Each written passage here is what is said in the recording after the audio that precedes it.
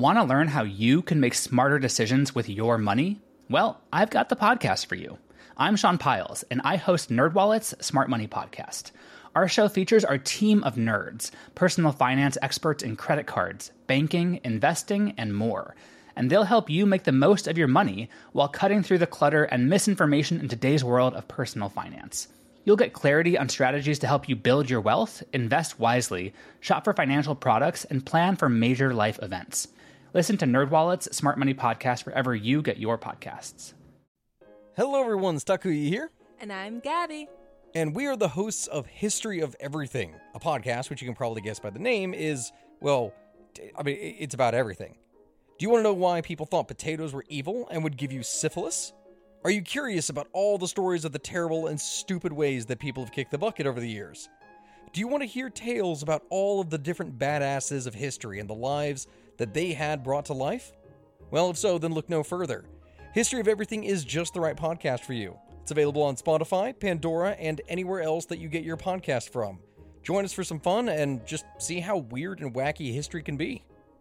What follows may not be suitable for all audiences. Listener discretion is advised. The world is full of stories.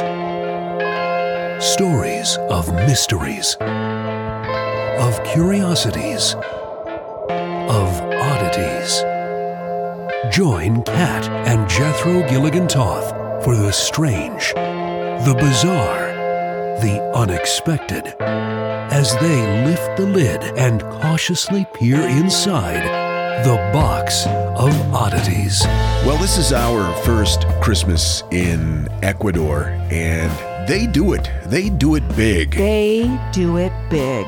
We were driving home from the grocery store last night and going down a street that we haven't been on in a few days. Holy mother of God, I've never seen anything like it. No, it's Solano Boulevard in Cuenca. And it's one of those kinds of streets where you've got 4 lanes of traffic going one way, and then there's a huge park in the middle, and then 4 or 5 other lanes going the other way. And in that median strip or that park are giant, full-grown, beautiful trees, and they have them all lit for miles. Yeah, I would say it was probably 2 miles Easily. of just beautifully illuminated trees, and it was magical. And these trees are 4 stories high, and they're all decorated. It's incredible.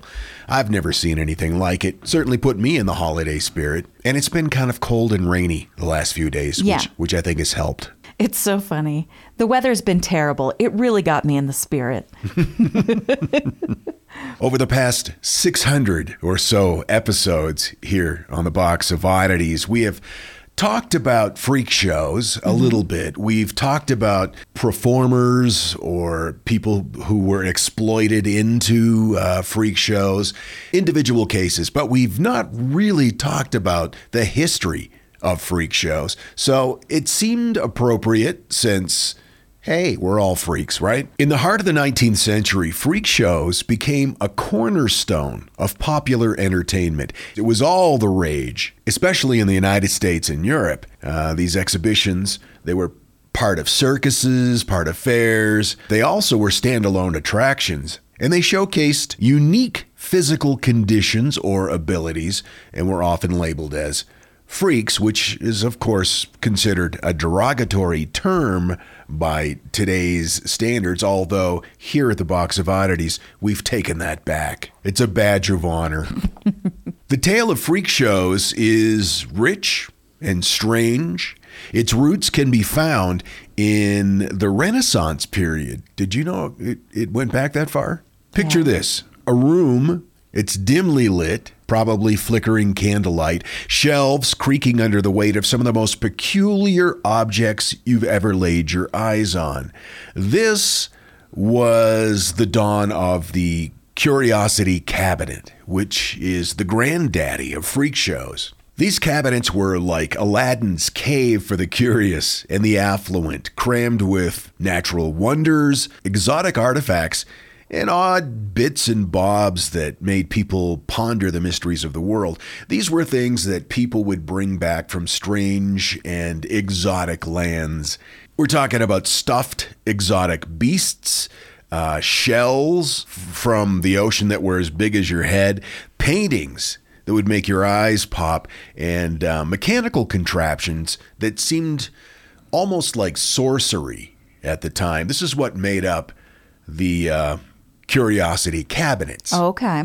And they were patronized by the affluent, the wealthy. It was the kind of thing that, was stylish to be seen at. Right. I remember we talked about, and this was years ago, how oftentimes that's how the wealthy or royalty would entertain themselves with little people or people from afar. The idea was different, neat. Yeah. Now, fast forward to the 1800s, there's a buzz in the air, and the name on everybody's lips is, of course, Phineas Taylor Barnum. Now, he, of course, was a guy with a knack for the spectacular, and he also had financial backing. P.T. Barnum, as he was known to the world, was really a trailblazer in the world of mass entertainment. He knew how to market. Right. Didn't he have George Washington's nurse on display at one point? Yeah. Yeah. Joyce Heth was her name, an African-American woman who was advertised as being, at the time, 161 years old and the nurse of none other than the first president of the United States, George Washington.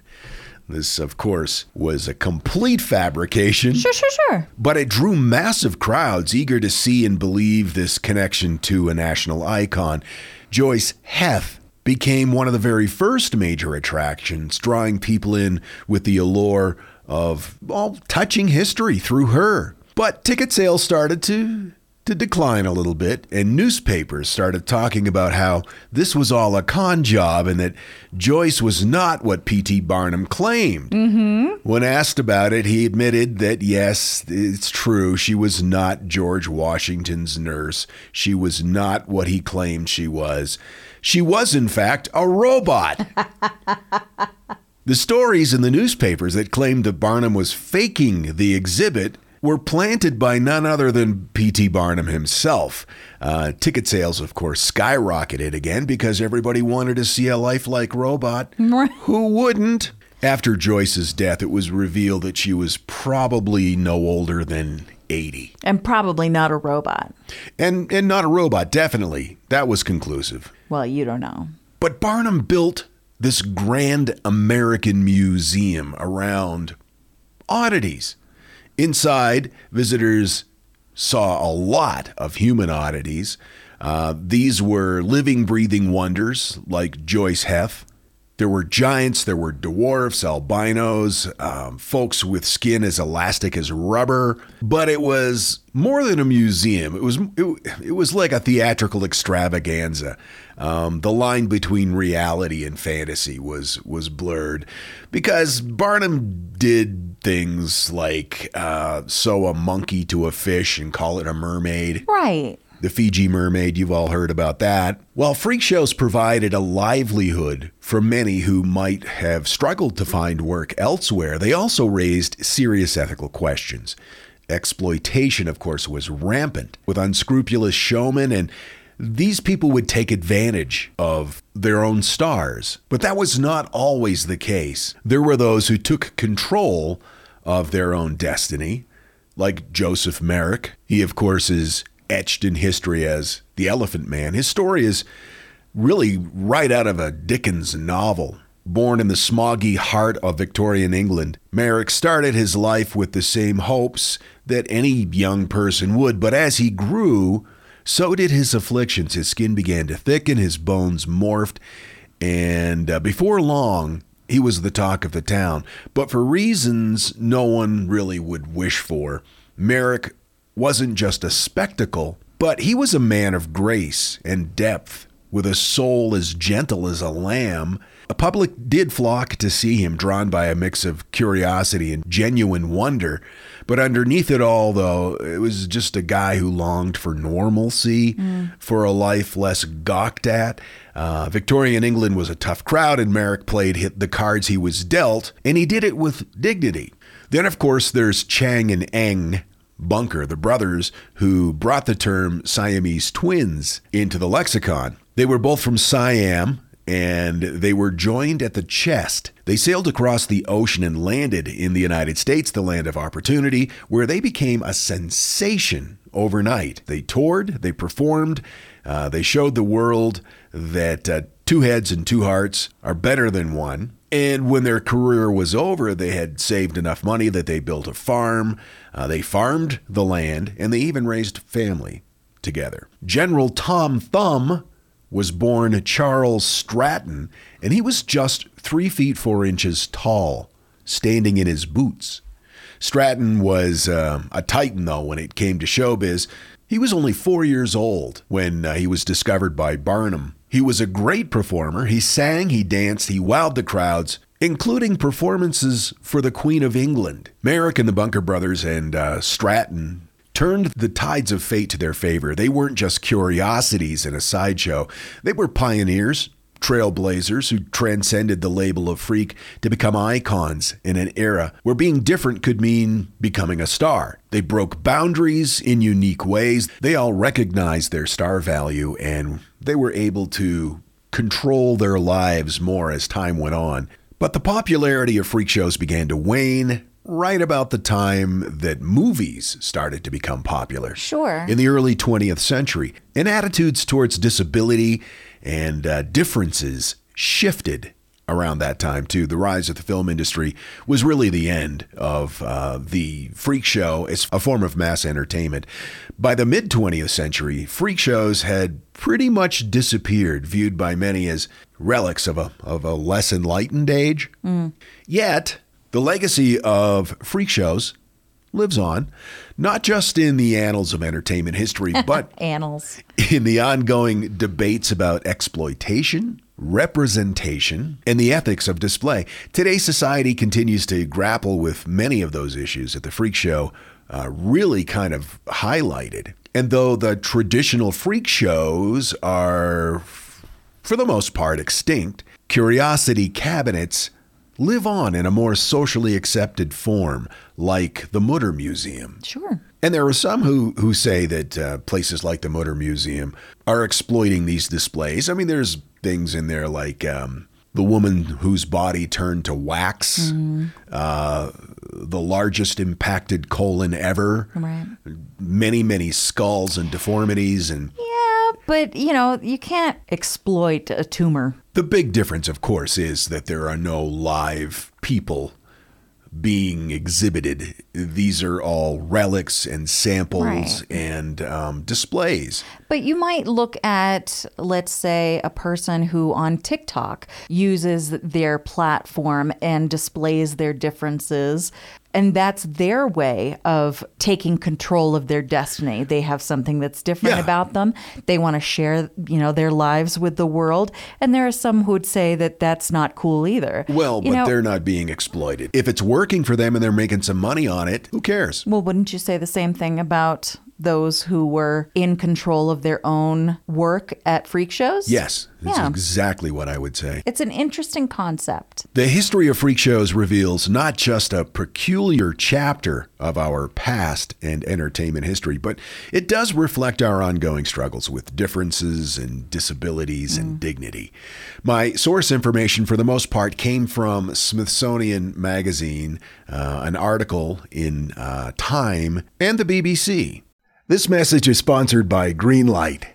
As your kids get older, there are some things about parenting that gets easier. I remember once hearing my sister tell my little niece, "If you put your pants on, I'll give you some Fresca." And when kids can start to reason that they get something if they do something right, it's a lot easier to manage them. Having that conversation about money with your kids, that's not the easiest thing in the world. Fact is, kids won't really know how to manage their money until they're actually in charge of it, and that's where Greenlight can help. Greenlight is a debit card and money app made just for families. Parents can send money to their kids and keep an eye on the kids' spending and savings, while kids and teens build money confidence and lifelong financial literacy skills. Your kids will learn how to save, invest, and spend wisely thanks to the games that teach kids skills in a fun, accessible way. When I was a kid, I had expected chores, and then I had bonus chores. And bonus chores were where I earned money. And so if you're thinking like, hey, my kid should be doing stuff around the house, yeah, no, you're not wrong. But maybe there's extra ways that they can learn how to be a successful financial money person. What was one of the bonus chores that you had to do? Rub my mom's feet. And what did that pay? I don't know, like a quarter or something. Millions of parents and kids are learning about money on Greenlight. It's the easy, convenient way for parents to raise financially smart kids and families to navigate their life together. Sign up for Greenlight today and get your first month free when you go to greenlight.com/oddities. That's greenlight.com/oddities to try Greenlight for free. Greenlight.com/oddities. I've got to tell you, the longer we've had our Aura frame, the more I love it. I have kids, and they live about 3,000 miles away, and my daughter is expecting a child, and she has been sending me updates on her baby bump through the Aura frame. And since I can't be there to experience it with her, it's the next best thing. And speaking of mothers, if you're looking for the perfect gift to celebrate your mom in your life, Aura frames are beautiful Wi-Fi connected digital picture frames. It allows you to share and display unlimited photos. It's super easy to upload and super easy to share photos with the Aura app. And here's the thing, if you're giving Aura as a gift, you can even personalize the frame with preloaded photos and memories. We love Aura frames, and living so far away from family, thanks to Aura, it's the next best thing. It's like almost being there. And right now, Aura has a great deal for Mother's Day. Box of Oddities freaks can save on the perfect gift by visiting auraframes.com to get $30 off, plus free shipping on their best-selling frame. That's auraframes.com. Use code oddities at checkout to save. That's auraframes.com and use code oddities at checkout, and you will save. Thanks, Aura Frames, for bringing my family a little bit closer. And now, that thing in the middle. Well, it's a well-known fact that the U.S. Army uses robots to remove explosives and mines and to disarm weapons. This, of course, is to ensure the safety of the soldiers. However, the Army wasn't expecting this. Some soldiers have grown so attached to their robots that there have been several incidents where soldiers have risked their lives to protect them. Got an email from Terry. Terry says, I've just discovered the Box of Oddities and I'm listening from the beginning. Hi, Terry. I was listening to episode 176 where Jethro talked about the tricks that supermarkets use to confuse consumers and increase their bottom line. I had to chuckle recalling my first experience in a Tivana. Many years ago, I was working at a very upscale department store on the rich side of a huge mall in the Philadelphia suburbs. On a break one day, I discovered a Tivana. Being a huge tea fan, I ventured in to take a look. The smell of tea was so seductive. I knew I found my happy place. Pricing was listed on the wall behind the sales desk, making it very easy to shop. One sign read, Earl Grey, $5.95. Now, mind you, our shopping minds think in terms of pounds or units. I said, awesome. I'll take a pound of Earl Grey, please. The sales associate smiled at me with a knowing Cheshire grin. Great. She packaged my tea and rang up my order. That'll be $95.20, please, she said, mentally daring me to make a scene. What? I only wanted a pound. Yes, the Earl Grey is $5.95 an ounce. See? It's written right there on the board. Really, really tiny letters. My inner thoughts ranged from, no, you will not faint, to, would they notice if I casually turned and walked out of the store without making the purchase? With a few self-flagellating ruminations such as, how could you be so stupid? Everybody in the store is looking and laughing at you. And this is a nightmare. This is only a nightmare. I felt the color drain from my face, while at the same time flushing profusely. Beads of sweat broke out on my forehead. My heart started beating so hard I knew it could be heard from one end of the mall to the other. In my mind's eye, I was in the middle of one of those movies where the protagonist does something so ludicrous, causing everybody around her to turn, point, and laugh, their heads growing in size and seemingly floating above their tiny, tiny bodies. Casually, I removed my debit card from my wallet, purchased the tea, and wondered what my husband was going to say when I got home with nearly $100 worth of tea. Lesson learned. Thanks, Terry. You're quite the writer. I mean, if you're going to drink it anyway, you know. Does tea go bad? I mean, yeah. Yeah. How long would it take to drink a pound's worth of tea? I don't know. Good Lord. I wonder if it came shrink wrapped like kilos of weed. Like vacuum sealed? Yeah, tucked under her arm as she's walking home. Never you mind, officer. Help, please, Joyce writes. There was a book referenced about old-timey medical devices and such in a story Jethro did in the later half of this year. At least that's when I listened to it. Anyhoozle, I was just wondering what episode that was, or maybe if you remember what the book was called. Thank you, Joyce from Minnesota. Well, the short answer to that, Joyce, is no. I don't remember. I said I would ask you. Okay, all right. And I don't remember the episode number, but let me look the book up. Hang on. I'm not sure which book that came from because I have several of those in my collection. That's true. Probably The Butchering Art by Lindsay Fitzharris, or it could be Dreadful Diseases and Terrible Treatments, or it could be The Knife Man. It could be the Survival Medicine Handbook, or it could be Strange Medicine. Ooh. Sorry, I can't be more specific. Hope that helps, Joyce. Yep, thanks, Joyce. Want to learn how you can make smarter decisions with your money? Well, I've got the podcast for you. I'm Sean Piles, and I host NerdWallet's Smart Money Podcast. On our show, we help listeners like you make the most of your finances. I sit down with NerdWallet's team of nerds, personal finance experts in credit cards, banking, investing, and more. We answer your real-world money questions and break down the latest personal finance news. The nerds will give you the clarity you need by cutting through the clutter and misinformation in today's world of personal finance. We don't promote get-rich-quick schemes or hype unrealistic side hustles. Instead, we offer practical knowledge that you can apply in your everyday life. You'll learn about strategies to help you build your wealth, invest wisely, shop for financial products, and plan for major life events. And you'll walk away with the confidence you need to ensure that your money is always working as hard as you are. So turn to the nerds to answer your real-world money questions and get insights that can help you make the smartest financial decisions for your life. Listen to NerdWallet's Smart Money Podcast wherever you get your podcasts. Hey there, I'm Dylan Lewis, one of the hosts of Motley Fool Money. Each weekday on Motley Fool Money, we talk through the business news you need to know and the stories moving stocks on Wall Street. On weekends, we dive into the industries shaping tomorrow and host the experts, authors, and executives that understand them. Tune in for insights, a long-term perspective on investing, and of course, stock ideas. Plenty of them. To quote a listener, it pays to listen. Check us out and subscribe wherever you listen to podcasts. You, really put on that shirt this morning and decided to wear it all day?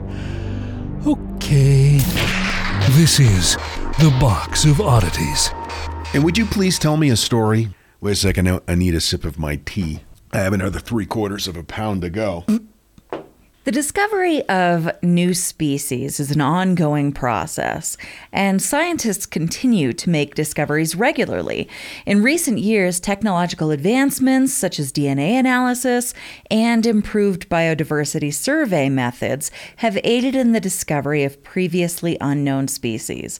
Additionally, expeditions to remote and less explored areas like deep sea environments and dense rainforests have created more opportunities for IDing new guys. We talked before about Ecuador being one of the most biodiverse countries in the world. It's one of the reasons I was so excited to come here.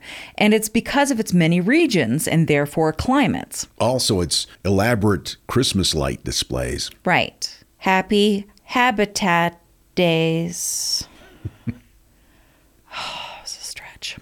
Today we're going to the mountain forests of central Ecuador. They're known for rich biodiversity and unique ecological characteristics.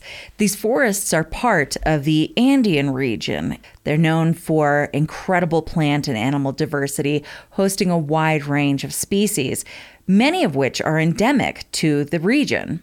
Bird species like the Andean condor, amphibians, insects, and new species being discovered all the time. For instance, in 2021, according to a study published this week in Zuki, scientists were in the mountains of central and western Ecuador. They were in search of a tree-dwelling spider, but they were surprised by this guy they found located under a bamboo tree. This 8-eyed fella had a, quote, bad temperament, and he attempted to flee the scientists, making quick, sporadic movements nearly too fast to see. Researchers were able to capture this spider, and they took it to the lab. It was there they discovered they'd found a new species. Oh, wow. Psalmopoeus satanus, or the Satan tarantula. Okay. According to the study, the newly discovered species measures just under 2 inches in length. It has, of course, 8 eyes and 8 legs, adorned with golden hair, and a distinct long fringe on its face. Now, against its dark brown body, this golden fur on its legs make it look like it's wearing fringed leg warmers, and it is adorable. And Satan is known for wearing fringed leg warmers. Oh, gosh, yes. Yeah. We have him to thank for that. The article in the New York Post said, quote, scientists at the University San Francisco de Quito grew very fond of the specimen while they studied it, despite its, quote, bad temperament and sporadic attacks. Wow. Is it venomous? Just sassy AF. The mountain forests of Ecuador play a crucial role in maintaining water resources, regulating the climate, and providing habitat for numerous species like the Satan tarantula. And like many forest ecosystems worldwide, face threats like deforestation, habitat fragmentation, and climate change. And it's important to keep an eye on these things to maintain the delicate balance in the species that depend on these lands. Moving right along, also to a study published in the journal Zookeys on December 12th. Scientists embarked on an expedition to explore limestone caves in the southern region of Yunnan, China, with the objective of studying the local fauna. Much to their astonishment, their endeavor led to the serendipitous discovery of a previously unknown species of shrimp. Shrimpies? Shrimpies! They're now known as the Cynodina ashima. Upon collecting specimens from the cave, the researchers identified 2 male shrimps and 8 female shrimpies. Additionally, they obtained 3 female specimens from a nearby area, further expanding their findings. The measured length of these little tiny baby shrimpies ranged from approximately 0.9 inches to 1.6 inches. So they're super small. But what distinguishes these species from its relatives... Let me guess. Fringed leggings? No fringed leggings. That's disappointing. But I bet we could probably have some made for them. Where would you be able to order fringed leggings for shrimp? You know, my sister crochets, and I bet Janet could make it happen. Okay, let's talk to Janet. The notable characteristics are a complete absence of pigment and eyes. So they're blind and pretty much clear. Wow. Yeah. They remind me of one of those phones from the 1980s where you can see all the inner workings. The clear lucite phones? Yeah. I wish I had one of those still. They also have a remarkably elongated rostrum, which I had to look up. And that means its beak. So like, you know, that front part of the shrimp. Okay. It looks like this. Yeah. They also have an absence of sexual dimorphism in the 3rd and 4th periopods, which are its legs. And I don't know why they have a special name for legs in shrimp. It's to make sure they get the right size fringed leggings. You think so? Yeah. This remarkable discovery has provided valuable insights into the rich biodiversity of this region and shows how, interestingly, things will evolve in a cave system in a southern part of China. It's amazing. It highlights the importance of further exploration and study in uncovering the hidden wonders of our natural world, especially in caves. Sign me up, unless they are especially narrow or especially drippy, and then no thank you. Cat's not a big fan of narrow and drippy. Now we're moving to the coast of Japan. Sea pens are fascinating marine creatures. It's a type of soft coral. They are colonial animals, which I want to picture with a little Puritan hat. Yeah, carrying a single-shot musket. Right. They form upright structures that resemble quill pens or feathers. They're found in oceans around the world, particularly in colder waters, and they live primarily on the ocean floor. They anchor themselves to the substrate using a bulbous base called a holdfast. The upper part of the sea pen consists of a flexible stalk known as a peduncle, which is fun to say, and that supports a feather-like structure called the polyparium. And that part contains numerous polyps, each with its own feeding tentacles. So, in Japan, this recent study published in the journal Deep Sea Research revealed an intriguing discovery made by researchers during their survey of a particular seamount, which is in a protected marine area off the southern coast of Japan. While operating a remotely operated submarine and exploring the seafloor, they came across a sea pen firmly attached to a rock. Upon closer examination, the researchers realized that this sea pen was a previously unknown species, and they named him the gnome sea pen. He measures approximately 4.6 inches in length, and he resembles a leafy plant, but he's not a plant. He's a colony of animals. It's really interesting. But this fella possesses a total of 328 tentacles. Each polyp features 8 tentacles, according to the recently released study. So as I said, there's this long stalk, and then there's polyps on that stalk, right. And each polyp has tentacles. 328 tentacles. And he's only like 4 inches? Yeah. Wow. Yeah. I wonder whose job it was to count those tentacles. What makes the sea gnome pen particularly noteworthy is its habitat preference. Among sea pens, which, as I said, are typically found in soft materials on the seafloor, the gnome sea pen stands out as one of the few exceptional species that lives on hard surfaces. In fact, it's only the 5th known species to inhabit rocks. They're also super cute because when they're threatened or disturbed, they quickly contract their structures into a compact form for protection. So when they're casual and they're loosey-goosey, they've got all their tentacles out and they're just waving in the water, blah, blah, blah. But then something comes by that frightens them and they whoop, and they're just a stick. Wow. Yeah, that's how they keep themselves safe. They're filter feeders, so they extend their polyps to feed during the day, and they retract them to minimize exposure and conserve energy. They play an important role in ecosystems by providing habitat and refuge for other marine organisms, but they are super susceptible to environmental changes and human activities. And so practices like fishing, pollution, habitat destruction, that causes significant threats. And finally, once again, this month, published in a journal, Neotropical Ichthyology, we learn about a Brazilian catfish. The Corydorus colossus was snagged in a river in Brazil, and it found a home in the Natural History Museum in London. Researchers analyzed 17 specimens to classify the newly discovered species. And experts say that the color-changing fish have a lightly colored body covered with greenish-yellow iridescent coloration.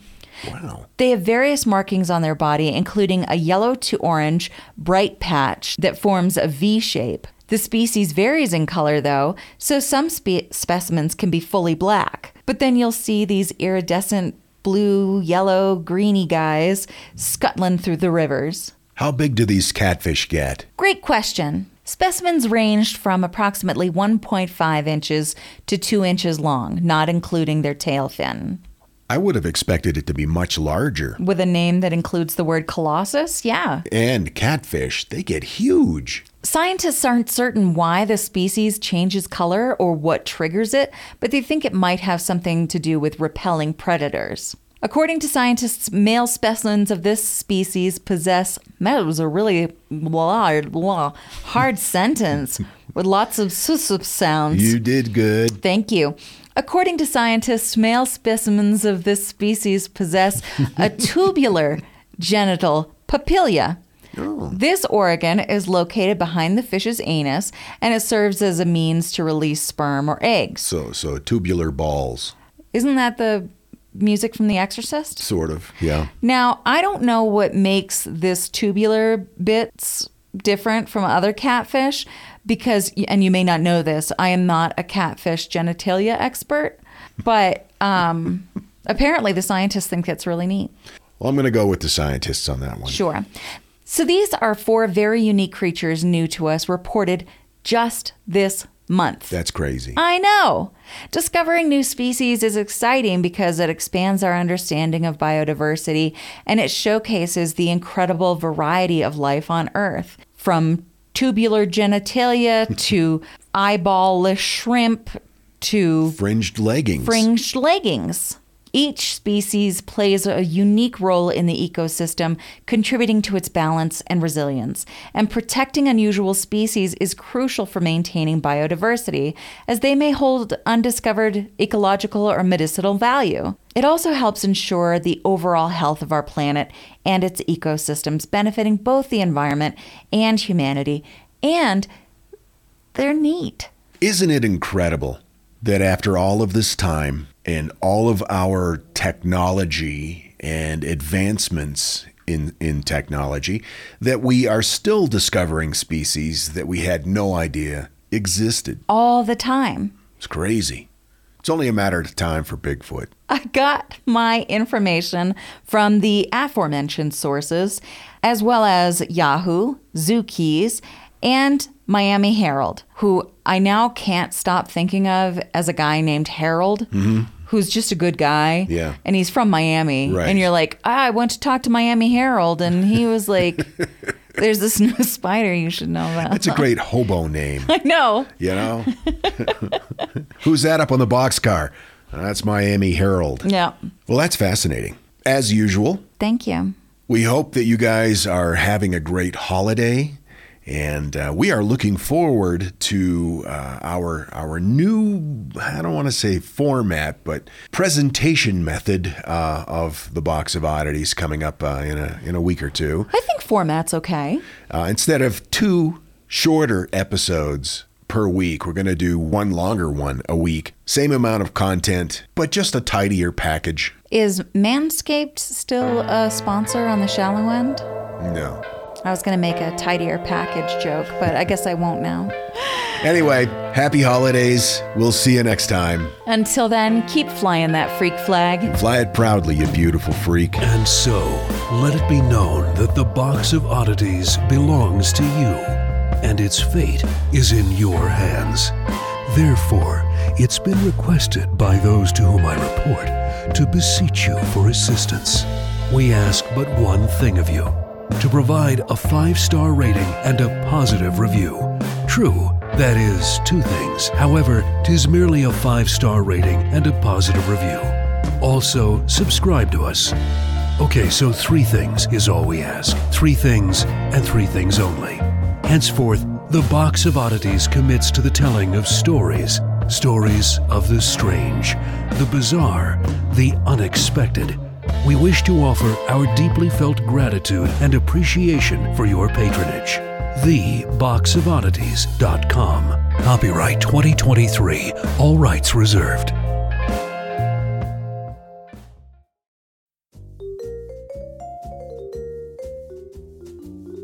Do you love history but hate when it's stuffy and boring? Well, look no further and join me, Katie Charlwood, your friendly neighbourhood social scientist and reader of books, as I delve into unsolved historical mysteries, murders by gaslight, and of course, women who have been misrepresented through all time. on Who Did What Now, the history podcast that's not your history class. Listen wherever you get your podcasts. Hi, I'm Neil. And I'm Ken. And we are from the Triviality Podcast, a pub trivia-style game show where a lack of seriousness meets a little bit of knowledge. Join us each week for an hour-long game of general knowledge trivia featuring special guests from around the world, plus tons of extra themed episodes. If you want to improve your trivia game, or you just want to scream at us in your car when we get easy questions wrong, then we're the show for you. Find Triviality on all your favorite podcast apps. But you know that, because you're already listening to a podcast.